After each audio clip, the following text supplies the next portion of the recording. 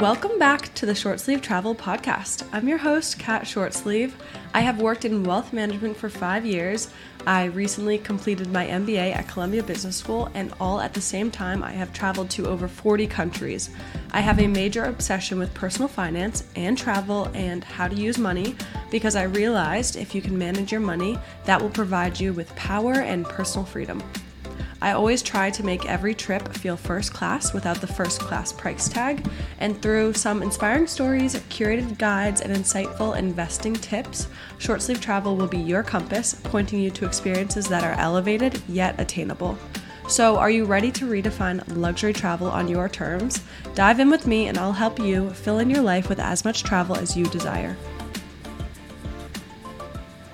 I am so excited about this episode because it has been requested many times. This is the topic I get probably some of the most questions about, and that is side jobs. What side jobs have I had to help me create some income to fund my travel addiction? So I will dive into all of the different side jobs I've had just in college, of which there are about 6. I'll explain how I got each of these jobs, how much it paid, and what I had to do. And then at the end, I'll ultimately explain how all of these jobs helped me to land my dream career at a wealth management firm and later at another real estate private equity firm. All of the skills and all the experience that I built up during these different internships when I was in college helped me to build an incredible resume, which wasn't even the goal. The goal was just to create as much side money as possible to fund my travel.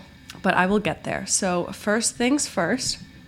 When I was in college, I was at Georgetown University and I traveled to 20 countries during that time. This was all self-funded through these various side jobs that I had. My junior year, I really wanted to go to Asia, but it was going to cost about $3,000 and my parents were definitely not funding this. I needed to figure out a way to make money on my own to fund this, and so I needed to get creative. Up until that point, I had had some side jobs, but I knew I really needed to kind of hit the ground running and make some more money because the money I had previously been making helped me just to live day to day, week to week in Georgetown. It was my spending money. And now I needed to make some more money so that I could actually save that and go on this incredible trip. The flight was somewhere around $1,000, and for 3 weeks we had budgeted and found the right hotels and accommodation and transportation, everything, where it was only going to cost $2,000. And on this trip, we went to so many places. I think it's incredible that we did this on $3,000. But you can even do it on less money. We went to Hong Kong, Cambodia, Vietnam, Thailand. We had layovers in in Seoul, South Korea, which was so cool. I am still obsessed with that airport. I actually am really excited because I'll be flying through that airport again in 2 weeks. And hopefully someday I can actually get out of the airport in South Korea and go explore. We were able to keep this trip so cheap because we had 4 girls, and so we shared one hotel room, we shared one taxi. It's the perfect number because you get 2 queen beds, you fill up an entire taxi, 1 in the front seat, 3 in the back, and you're able to split everything 4 ways, which is the maximum way, really, to split things. We got really comfortable with each other because this was a 3-week trip, but it was amazing. And we saw and did so much. If you have an opportunity to take an extra week or 2 off around spring break when you're in college, and do something like this, I highly recommend doing it. On my podcast or on my blog, I have a detailed itinerary as to what we did, places we went, and if you have any questions, please feel free to reach out to me. Happy to help you plan a trip to Asia. It really changed the way I was thinking about travel, and this one trip in particular grew my bucket list tenfold. When you're traveling, you learn about all these other places that you eventually want to go to. And we were spending all of our money on experiences, so going island hopping when we were in Thailand and going to temple hopping when we were in Cambodia. We went kayaking, we got on different Vespas and rode through the streets in Hanoi, Vietnam. I have a friend who I grew up with in the summertime who actually lives in Hong Kong during the year, so we went and had dinner with her and her family. It was an incredible trip. But anyways, all of that was only possible because I had these side jobs to help make some money, some spending money and some travel money. I'll start at the most basic, and I'll start with what I actually began doing, and then later you'll see when I was in college I got some more high-paying internships and job opportunities because I had had previous work experience with these more basic things. So the 2 most basic things that I did and really require absolutely zero experience whatsoever, first of all, is I babysat. I think some people forget that they can still do this when they're in college. I lived in Georgetown, and so there's a whole neighborhood of people, young families, who are looking for babysitters. I babysat for a few different families when I was there, but I had some referrals come in through friends who had graduated and they were looking for people to take over their babysitting gig. And if you can find something that's more consistent, that's obviously the best. I know some people who were nannies while in college, and so they're babysitting 3 times a week and actually managing their class schedule around babysitting because it's going to be tax-free money. It's all under the table. And something incredible about babysitting is it gives you a lot of time to do homework. So it's kind of perfect for high school kids and college kids. You can get a lot of homework done or readings done while the kids are going to bed or while they're playing. And you don't need any experience, of course, to do this. There are so many platforms nowadays where you can sign up, create a profile for yourself, and find out who in the area needs to find a sitter. But you can also just look at local newspapers to find out who might need a sitter. You can look at Facebook groups online. Do your research and find out which Facebook groups are going to be the best in your area. But that's an easy thing to just do on the side, and you can also be productive with the other things in your life at the same time. So that is number 1. The second thing that you are able to do really easily, and this is what I did, is I tutored Spanish. Similar to babysitting, this made me a couple $100s a week, and I would just tutor classmates. And when I had experience tutoring classmates, so people just in my Spanish class who needed extra help because that was one subject that I was actually good at, the school realized I was a good tutor, and so I went to one of the tutoring departments and actually got a job there. And unfortunately, I was taxed at that point. So if you can try to find some ways to make connections with people who need tutoring without having to go through official programs, you'll make the most amount of money that way. But either way, I ended up going through the school. And what I didn't realize is I then had someone who could write a great recommendation for me. So I got a letter of recommendation from the head of the tutoring department for one of my later job opportunities. It was really great to be tutoring Spanish to people just in my class, because it helped me to study anyways for the upcoming exams, and I was able to make deeper connections with people in my class. I ended up doing really well in my Spanish class, I think partially, of course, because I was helping other people study, so it made me study even more, but also the professor of the class found out that I was tutoring other people, and she really liked that. She liked that I was helping other people just excel in the subject. So my participation grade was pretty high. Even if you're not in college or you live close to a college, so if you're in any major city, you are close to a college, you can still find people to tutor that way. There are jobs where you are able to tutor kids that are in 2nd grade. You basically help teach them how to read and read books with them. In my opinion, that kind of toes the line between tutoring and babysitting, but that's always an option.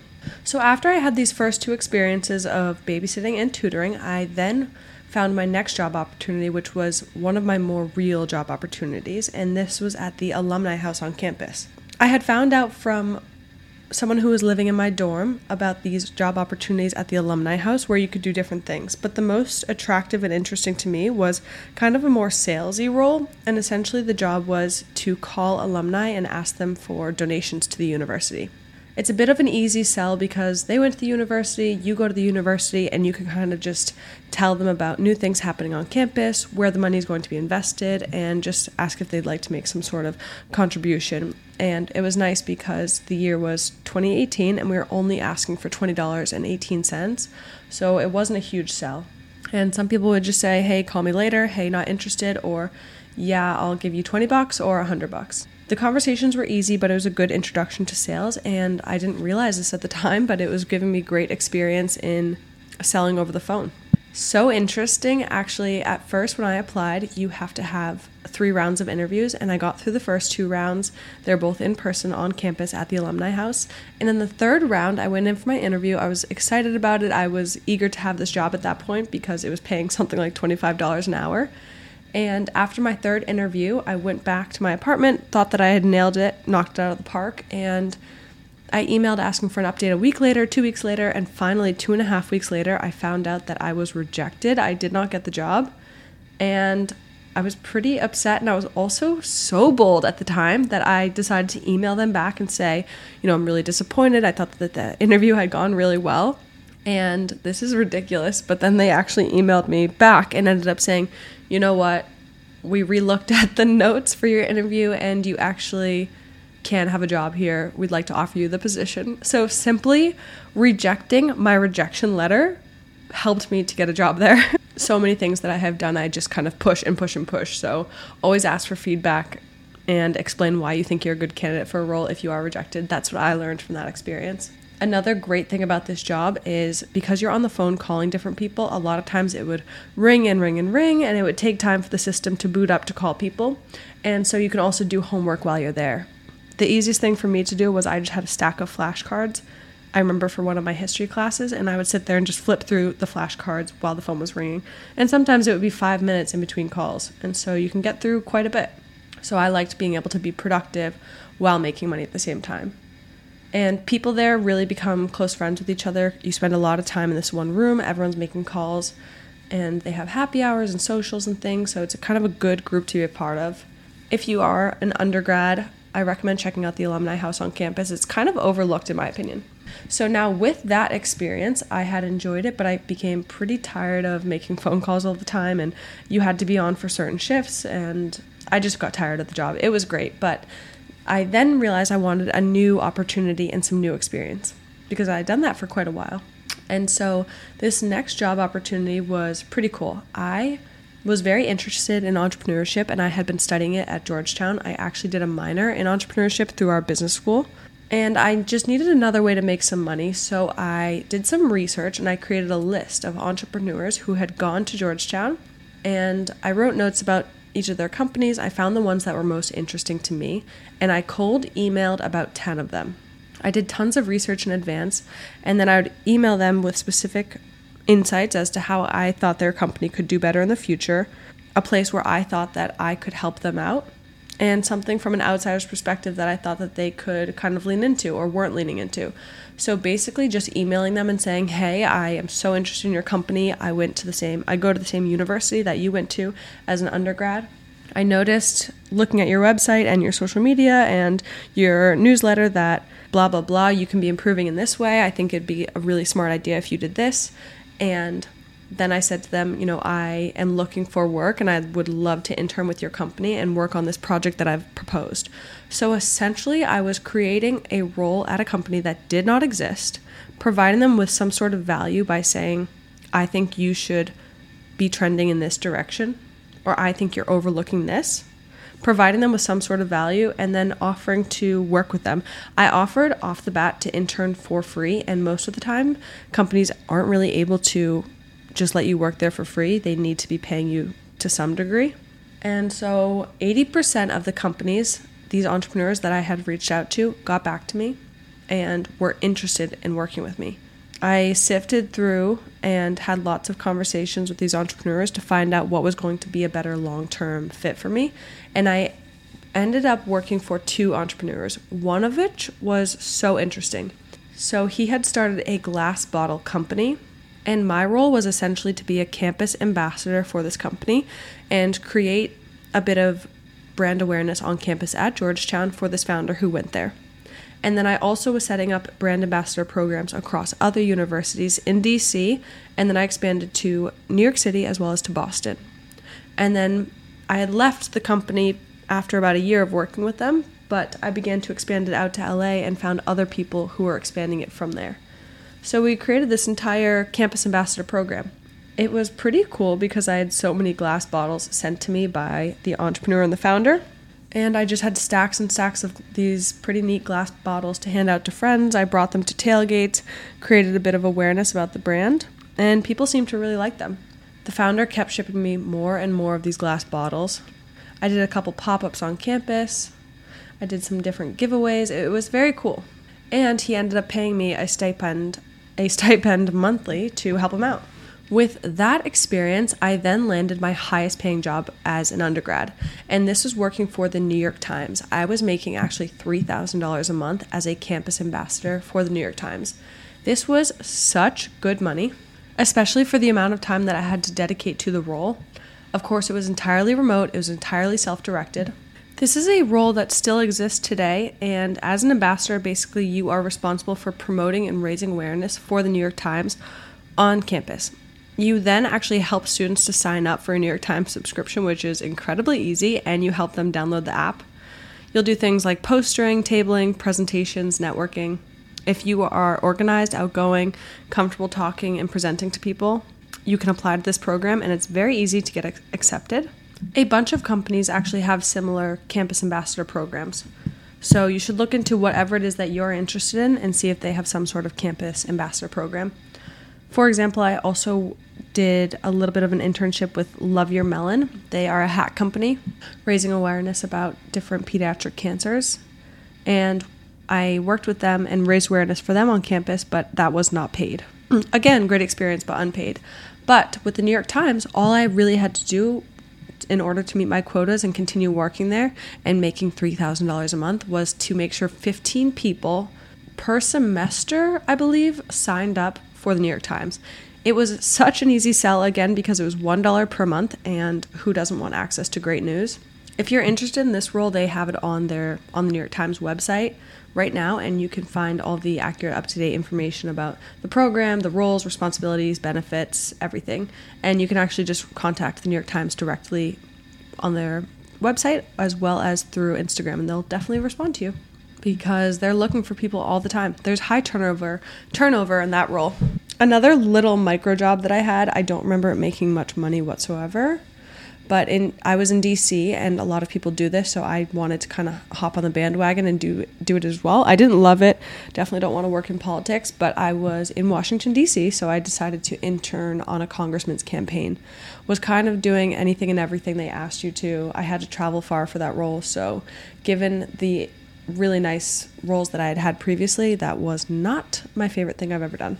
But all of these different internships and all this experience added up for me, and I was on a flight going from DC to Boston one Christmas, or I think it was actually later, I think it was in the springtime, because I was looking for a summertime internship, and I was speaking with the person next to me on the flight about all of these internships I've had, the experience I have, what I've done, and how I'm studying psychology and entrepreneurship, looking to find some company to work for over the summertime. I was not making much progress and didn't have much luck with finding a great internship that I was excited about. And ultimately, long story short, this person that I was sitting next to ended up connecting me with a friend who I met up with in Boston 2 days later, had a conversation with this person. They were working at an entrepreneur center, and they weren't hiring for their company specifically, but this person was such a good connection because they listened to my story, listened to what I was interested in, and they had great connections in Boston in entrepreneurship, and they connected me with this incredible nonprofit company who I ended up getting a long-term internship with. So I interned with them over the summer. It was fully remote, but then what was incredible is they needed my help, and they were so small that I ended up working with them for 3 years after the fact, and that was such great passive income for me to make while being remote. And so I was able to add on these other internships and opportunities and babysitting and tutoring because I could do it remotely and save tons of time. I think those are the best types of jobs to have while you're in college. Just gain experience, not have to sink all your time into it. And then better experience probably once you're out of college is more in person, where you're building skills, things like that. But I worked as an advisor and a grant writer for this nonprofit. I helped them with anything and everything. It was founded by 2 women who are a bit older. They both have kids, and they felt like they needed a little bit more of a pulse on young people because this company essentially works with young people, helping them to rehabilitate and enter into school systems after they've had some major life event happen for them. So we built this entire program called an Alternative Peer Group, APG, where kids go and get counseling and get rehabilitation. And it's an added friend group outside of your friend group at school. It's kind of a middle of the road stopping ground between some sort of official rehabilitation center and re-entering into normal life. So it helps you transition between the two. When you're really young, it's actually for kids under the age of 18. The company is focused in southeast Massachusetts, and so being from Boston, it was nice because every time I came back home, I would go visit the founders, spend some time with them, actually be in person. We would set a plan of action for the next 3 or 4 months as to what we were going to work on, and then it was very independent and self-directed, which again, I absolutely love. So all of this experience added up and essentially ended up helping me to land a job in wealth management going into my senior year in college. I was working on the business development team at Cambridge Associates, and I absolutely loved that. Because I had experience in sales and with managing different people, as well as working for entrepreneurs, who are managing different budgets. With all of this experience, I had so much that I was able to speak to during the interview process at this wealth management firm. And then having that experience in the wealth management firm, of course, led me to be in a great position once I had my MBA at Columbia Business School to be up for a position at a real estate private equity firm. I am so grateful for all of these experiences that I had as an undergrad.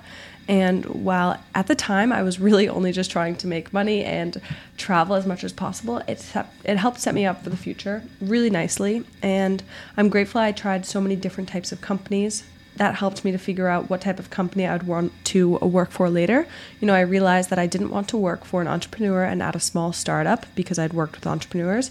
I realized that I didn't want to work for something that had really small budgets or was a cost center like the Alumni House.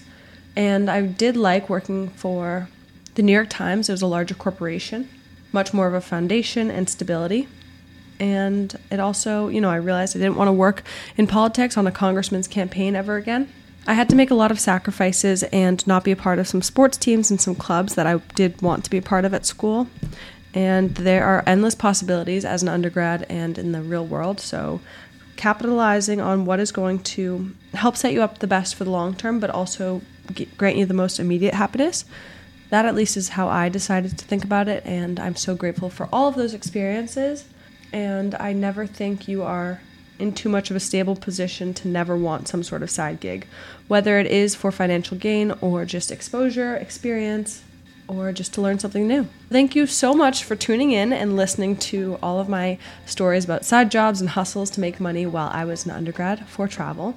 Since graduating from my undergrad, I've had a few other side hustles and side companies that I started, and I had a few internships at Columbia Business School to make some money as well that I would love to speak to in a later episode. But the next episode, I'm going to touch a little bit about Soho houses, the ones that I have been to, which I have been to quite a few of them at this point. And I will give you a bit of a financial breakdown, in my opinion, if it makes sense financially to belong to a Soho House, and also debunk some of the myths about the membership and just give you a very fulsome picture of the Soho House membership and my thoughts. So tune in for that next episode. I am so excited for it. I have lots of insights to share. But thank you all for listening, and thank you so much for catching up with me. I really appreciate all of you who do come listen. If you enjoyed this, I would so appreciate it if you could leave a review, as well as download the episodes and subscribe, because it makes a huge impact for me, and would really love to grow this platform to help more people who are interested in the intersection of travel and money. Okay, next time we will chat all about Soho houses. Until then, safe travels and cheers!